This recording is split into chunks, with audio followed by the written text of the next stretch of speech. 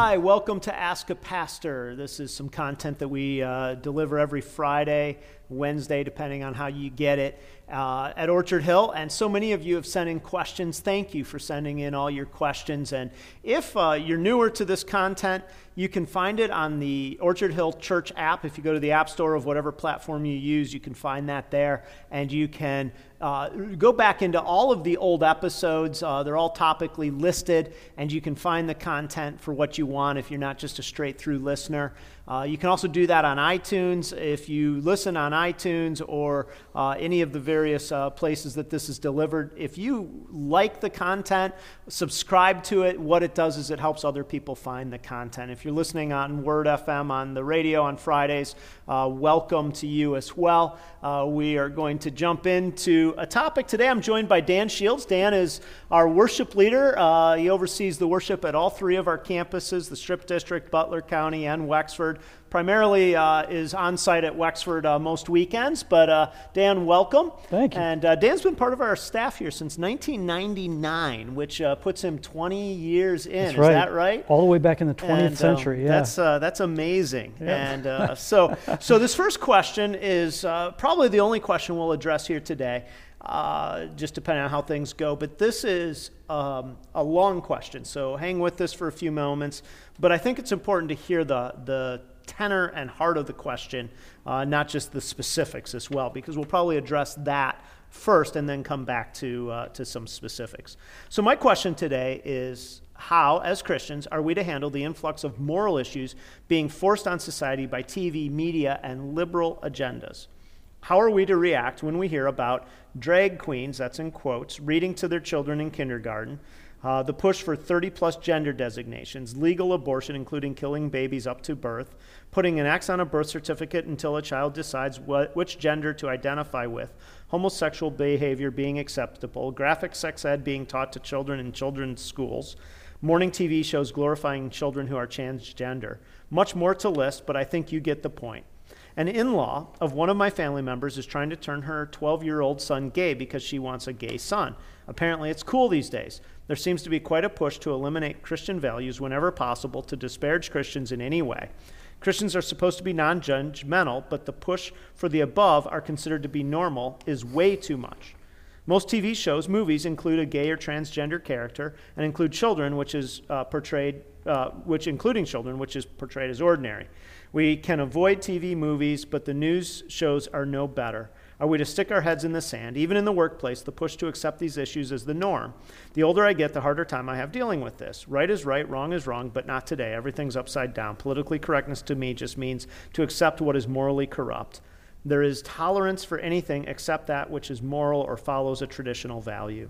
What is happening in our country, our world, help struggling with this, but I also realize it's biblical. Thank you. So, Dan, you're on. Nice short question there. No, it's a great question. How do you respond to all of that? Well, there's a couple things. First of all, the question's a great question because it's a very important question. It captures some of the most important things that we as the church have to deal with. So what the question, I think, in the overarching thing is asking is this. In a society that's growing more and more pluralistic, more and more secularized, how does the church interact with that? So, as a society moves further and further away from traditional Judeo-Christian values, how do we as the church deal with that? Because if you think about it, if you think historically, this culture has really had sort of a homogeneous view of Judeo-Christian values throughout its early years, but we really are changing now as a culture. And you have to ask the question, so how do we as a church engage with a culture that's moving further and further away from those values? And I would even add, the church seems, the culture seems to look at the church, I think now, not with just apathy, but sometimes with antagonism, like it seems like it's coming after the church. Before I jump into that, though, let me take a left turn, like a little bit of a rabbit trail on this thing, and I think this is important, though, for us. Sure you want to use the word left turn instead of a right turn. Just want to be clear here. That's funny. Here's something that I think we have to remember. I think that when I talk to people who say these sort of things, they basically are saying something that goes like this. Things are getting really bad. So they'll list some things like what this person said in their question. Things are getting worse and worse all the time. And then they go from that observation into some sort of assumption. This country is falling apart at the seams, things are morally falling apart. And then sometimes they'll even take it into, like, especially Christians will take it into like a prediction, like, this is the end, you know, our country is going downhill and it's going to be the end of this country. We're going to be under persecution. Jesus is coming back soon. That's what was embedded in that little idea. I know it's biblical. Yeah, there's a little bit of that. The person who wrote that, they said, I mean, what they're saying is the Bible predicts that it's just going to get worse and worse and worse until Jesus comes back. So you hear that going from observation to assumption to like prophecy or prediction almost. You know, two things. One is Jesus is coming back. He was really clear about that. He's coming back. The second thing is he is absolutely coming back sooner than he ever has been in the history of the church, right? We both would agree with that. Everybody agrees with that. But because we see these certain things, does that mean that there's this predictive coming of Christ? I think we have to be cautious with that. And here's why I think this. If you just look at a little bit bigger picture historically, the church has been in much more dire situations than this. The church has seen much more degraded morality than we see in this country. And in many ways in this country, the church is in one of the best situations that it possibly could be. We can still speak openly, and we have media, things like that. But, you know, if you just took a glimpse back through history, let's say, you know, the danger towards the church, because you feel that sort of, people feel like there's an oppression towards the church and persecution is coming. Well, you know, you look back at, I don't know, Rome in the 400s.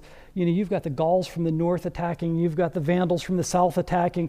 The church was going to be eliminated. It was an extraordinary, I mean, that's what brought us into the Dark Ages. You know, I mean, it was a very dangerous time for the church. Or you look at the 1200s and the rise of Islam, and you look at the Mongol hordes that were coming.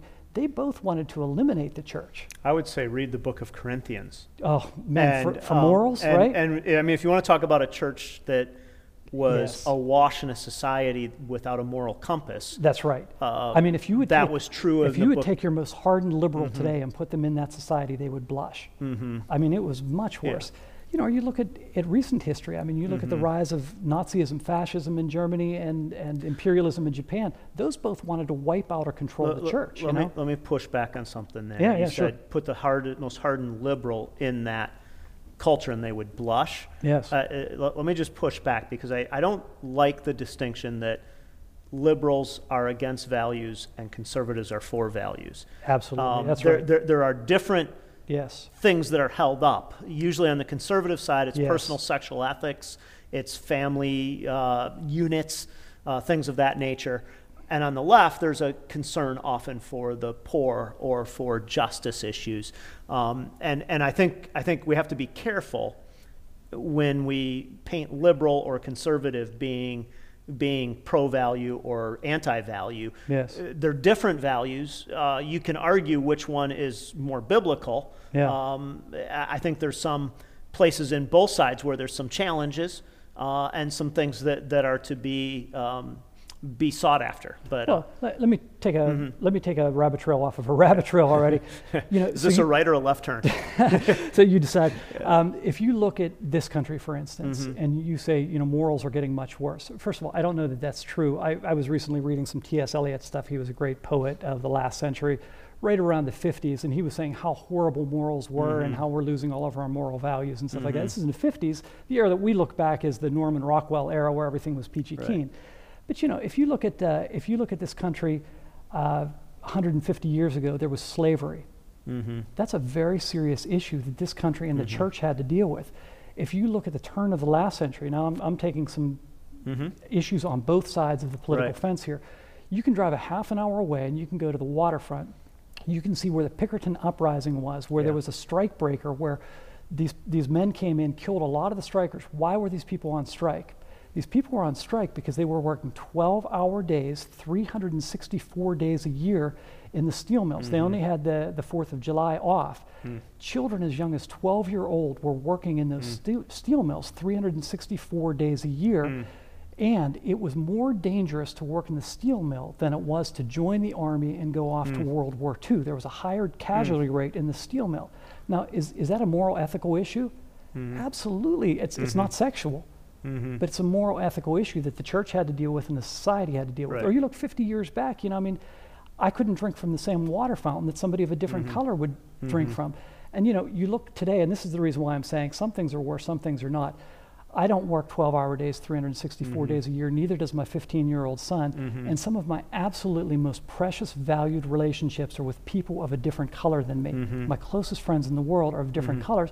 That wouldn't have happened 50 years ago. So some things are getting worse, some things are getting better. So I think that's important that we make that moral distinction and say, things are bad in certain areas, but things are better in certain areas. And what you have to take some of these things that this questioner asked, I think the best way to couch them is, these are the moral dilemmas of this day. These are the moral challenges of this day that the church has to deal with. So let's just take maybe one or two of these issues, because there's a lot here, and I don't think the question was intended to say deal with everything. It was saying, help me understand how to interact when I feel like my culture is going farther and farther away from kind of these biblical norms that I felt like used to be more standardized. Which I think if I've heard you, you'd say, one, the standards maybe weren't as standardized as you think, or the norms, which I would agree with. I think, again, if you look back over time, certainly the family unit in the 50s, 60s may have appeared to be more intact, but there were, if you watch Mad Men or something, you say, oh, there weren't a lot of morals in the 60s necessarily. Now, I don't know that that's a true depiction of anything, but but if you watch that kind of a show as a depiction of it, certainly I don't remember the 60s, but you'd say, that's not that different than how people live today in terms of what's going on. But at the same time, that sense that things are getting worse and that my Christianity is more threatened, what would you say to somebody? And let's just take the issue of transgenderism. So somebody says, okay, transgenderism is making a rise, and I don't like all the political correctness around it, and I want to refer to a man who's biologically a man as a man, and a woman who's biologically a woman as a woman, rather than have to dance in political correctness. And I feel like somehow that's accommodating my culture if I do. I want to call Bruce Jenner Bruce, not Kaylin or whatever the name is today. How would you help somebody say, okay, as a person of faith, how do you navigate that? How do you walk in that? Well, let me deal with a bigger picture first, and then I can tackle, if we have a little bit of time, a right or a some left specifics. This is just bigger picture. All right, I'm with you. There was a guy named Francis Schaeffer back in the 70s. He was a teacher right up here at Grove City for a while. He was a brilliant man, and he sort of had a perspective on the culture and where, again, this more pluralized and secular culture was leading and how the church would have to deal with it. And he wrote a book that was called, that he called How Then Shall We Live, I think was the title of it. It's a great book, really worthwhile read for any reader, almost prophetic in some ways. And I don't remember all of the ins and outs of it, but one of the things that I do remember is he spoke about us as Christians being missionaries within our culture. And he was saying, essentially, we used to send missionaries into different cultures, into Tanzania or Azerbaijani or something like that, and they would have to learn to be enculturated in those areas and then share the truth of the gospel. And he's saying, but we as a pluralistic society, we are those missionaries in our society right now. And I'd say there's three really big things that we need to really learn how to do as the church in this day and age. The first thing is to be able to speak with grace. And the second thing is to speak truth. And the third thing is to speak the language of the culture. So let me unfold these just shortly, if that's all right with you. So speaking grace, we are really to be people who are known for our love. That's what the Bible says. But I think, we do these like man on the street videos where we'll go out on the street and ask different questions and stuff. And sometimes we'll ask people, what do you think about Christianity? And Josh, who does our videos, does a great job of them. He gets an earful a lot of times. But this is what you would expect, right? What do you think of Christians? What big things come up first? They're hypocrites, they're judgmental, they're finger pointers, they're haters. But you look at the Bible and what the Bible says we should be. I mean, we should be some of the most winsome people on earth. But again, somebody would say, just taking the other side, they'd say, well, as soon as I say anything's wrong, I'm labeled that way, even if I say it in the most loving way. So if I say it's wrong to do X, they'll say I'm a hater, and that's just a discrediting thing. Well, first of all, we have to earn the right to be heard. You can't just expect because you believe the Bible to be true. Your argument cannot be, the Bible said it, I believe it, and that settles it. Well, that settles it for you, and it should settle it for you. But for that person you're talking to, it might not. But listen to this. If you were a person who showed, this is just right out of the Bible, love, joy, peace, patience, kindness, goodness, faithfulness, gentleness, and self-control, and that's what you were to the person you're in relationship with all of the time, that person would see you in a light where maybe they would be open to some truths that you spoke. Or, we're supposed to think on things that are true, noble, right, pure, lovely, admirable, worthy of, if we spoke in those ways, we could make an impact on society that's a very positive impact because people's hearts would be opened up.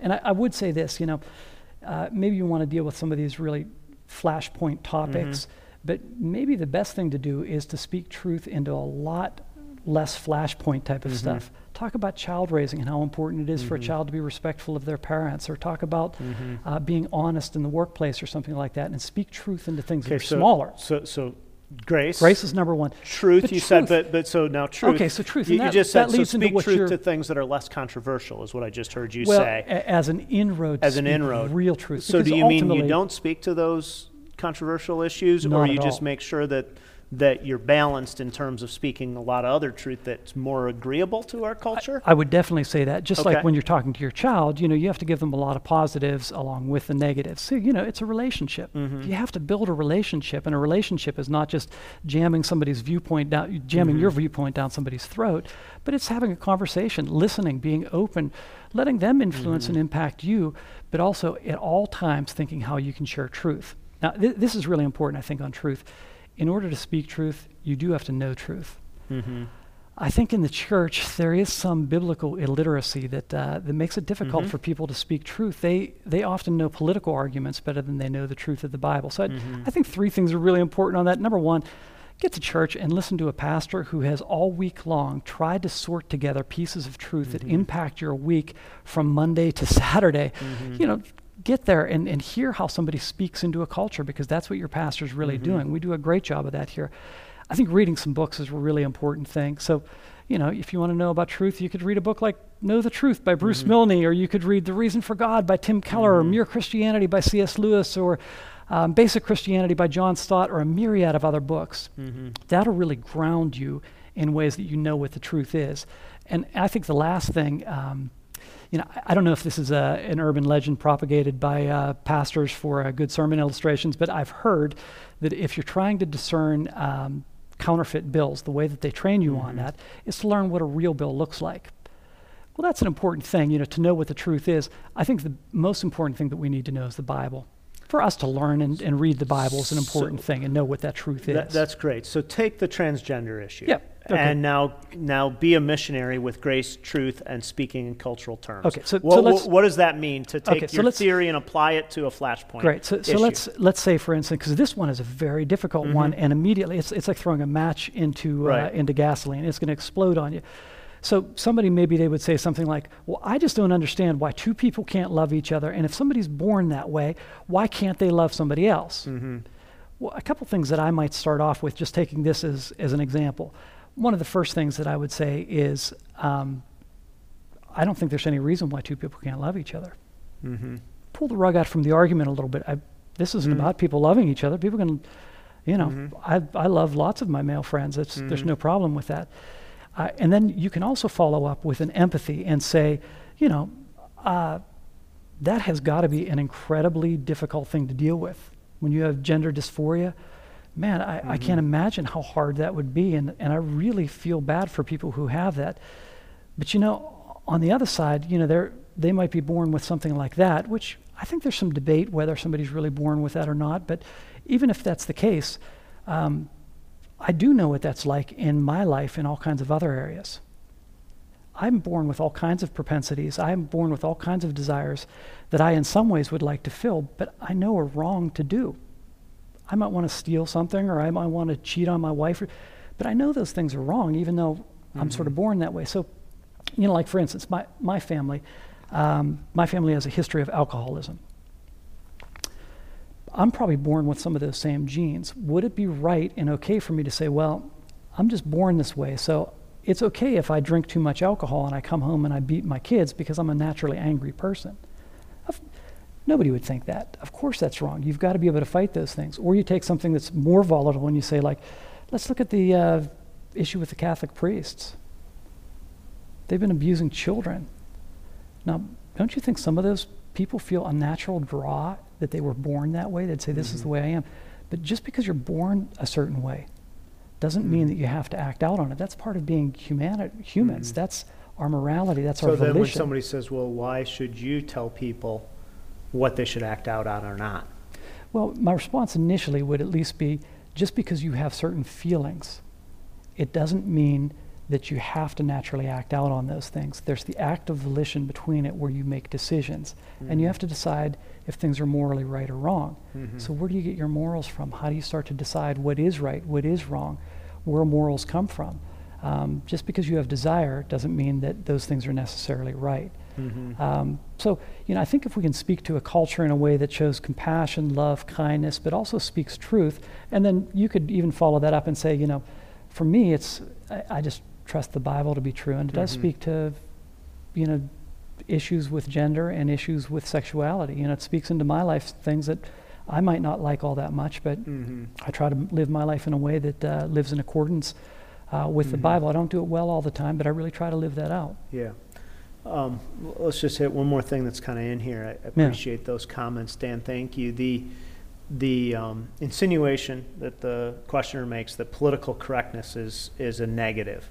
Yeah. Political correctness, is that part of speaking to culture, or is that an accommodation to culture? How do you see that? Well, language is important, first of all. So there is some hurtful, hateful language. I think it's wise to look at your language. We as Christians are supposed to watch our language. You just did a whole series on the book of James. It talks about controlling the tongue. That's no small issue. So language is important. But you can also misuse language in a different way. If you read, for instance, and I didn't know you were going to ask this question, so again, left turn. But if you read something like 1984 by George Orwell, one of the things that the state-controlled media did is they started to change language. So they actually insidiously got in and started changing the meaning of words. Well, we've had that in our culture. It's not necessarily a positive thing. So there is positives in being cautious with language. But when you start to change the meaning of language, you have to be very cautious. And there are agendas out there that are insidious agendas that will try to do that in a negative way. Well, sometimes people of faith or of a certain political persuasion will think that any use of politically correct language is an accommodation and almost see it as a badge of honor to use words that are incendiary. Right. And certainly you don't want to let people co-opt the meaning of words necessarily, but I think whenever you can speak in a way that somebody is that allows them to not lose the ability to hear you at your first speaking because you've used politically correct language, it's probably a good thing. It becomes a negative thing when it seeds an entire argument. Absolutely. And so to me, I would say using politically correct language is part of being able to speak to culture, as long as the way that you use it doesn't necessarily seed an entire argument. That's right. As much as you can connect with somebody from a different viewpoint on things that are true, that only helps you, because you want to be able to listen to them and say, I never thought about that. That's really interesting. That's a really good point. And you want to be able to take some of their vantage points and grow from them, but you also want to be able to speak that truth into them. And if you do it in a really caustic way, we have to be able to disagree without being disagreeable. That's right. So, if we can connect with people, that really does make an impact and a change. Again, just like a missionary in a foreign culture speaking the language. Right. If I go to Brazil, I need to be able to speak Portuguese. Right. So. Yeah. Well, good. Well, Dan, thank you for being here today. Thank you for that question. And again, we hear the heart of it, of saying, I feel like I'm losing my country and my faith is being attacked. And I think the encouragement here today is to say, see yourself as a missionary to that culture and to that world. So thank you. Have a great day.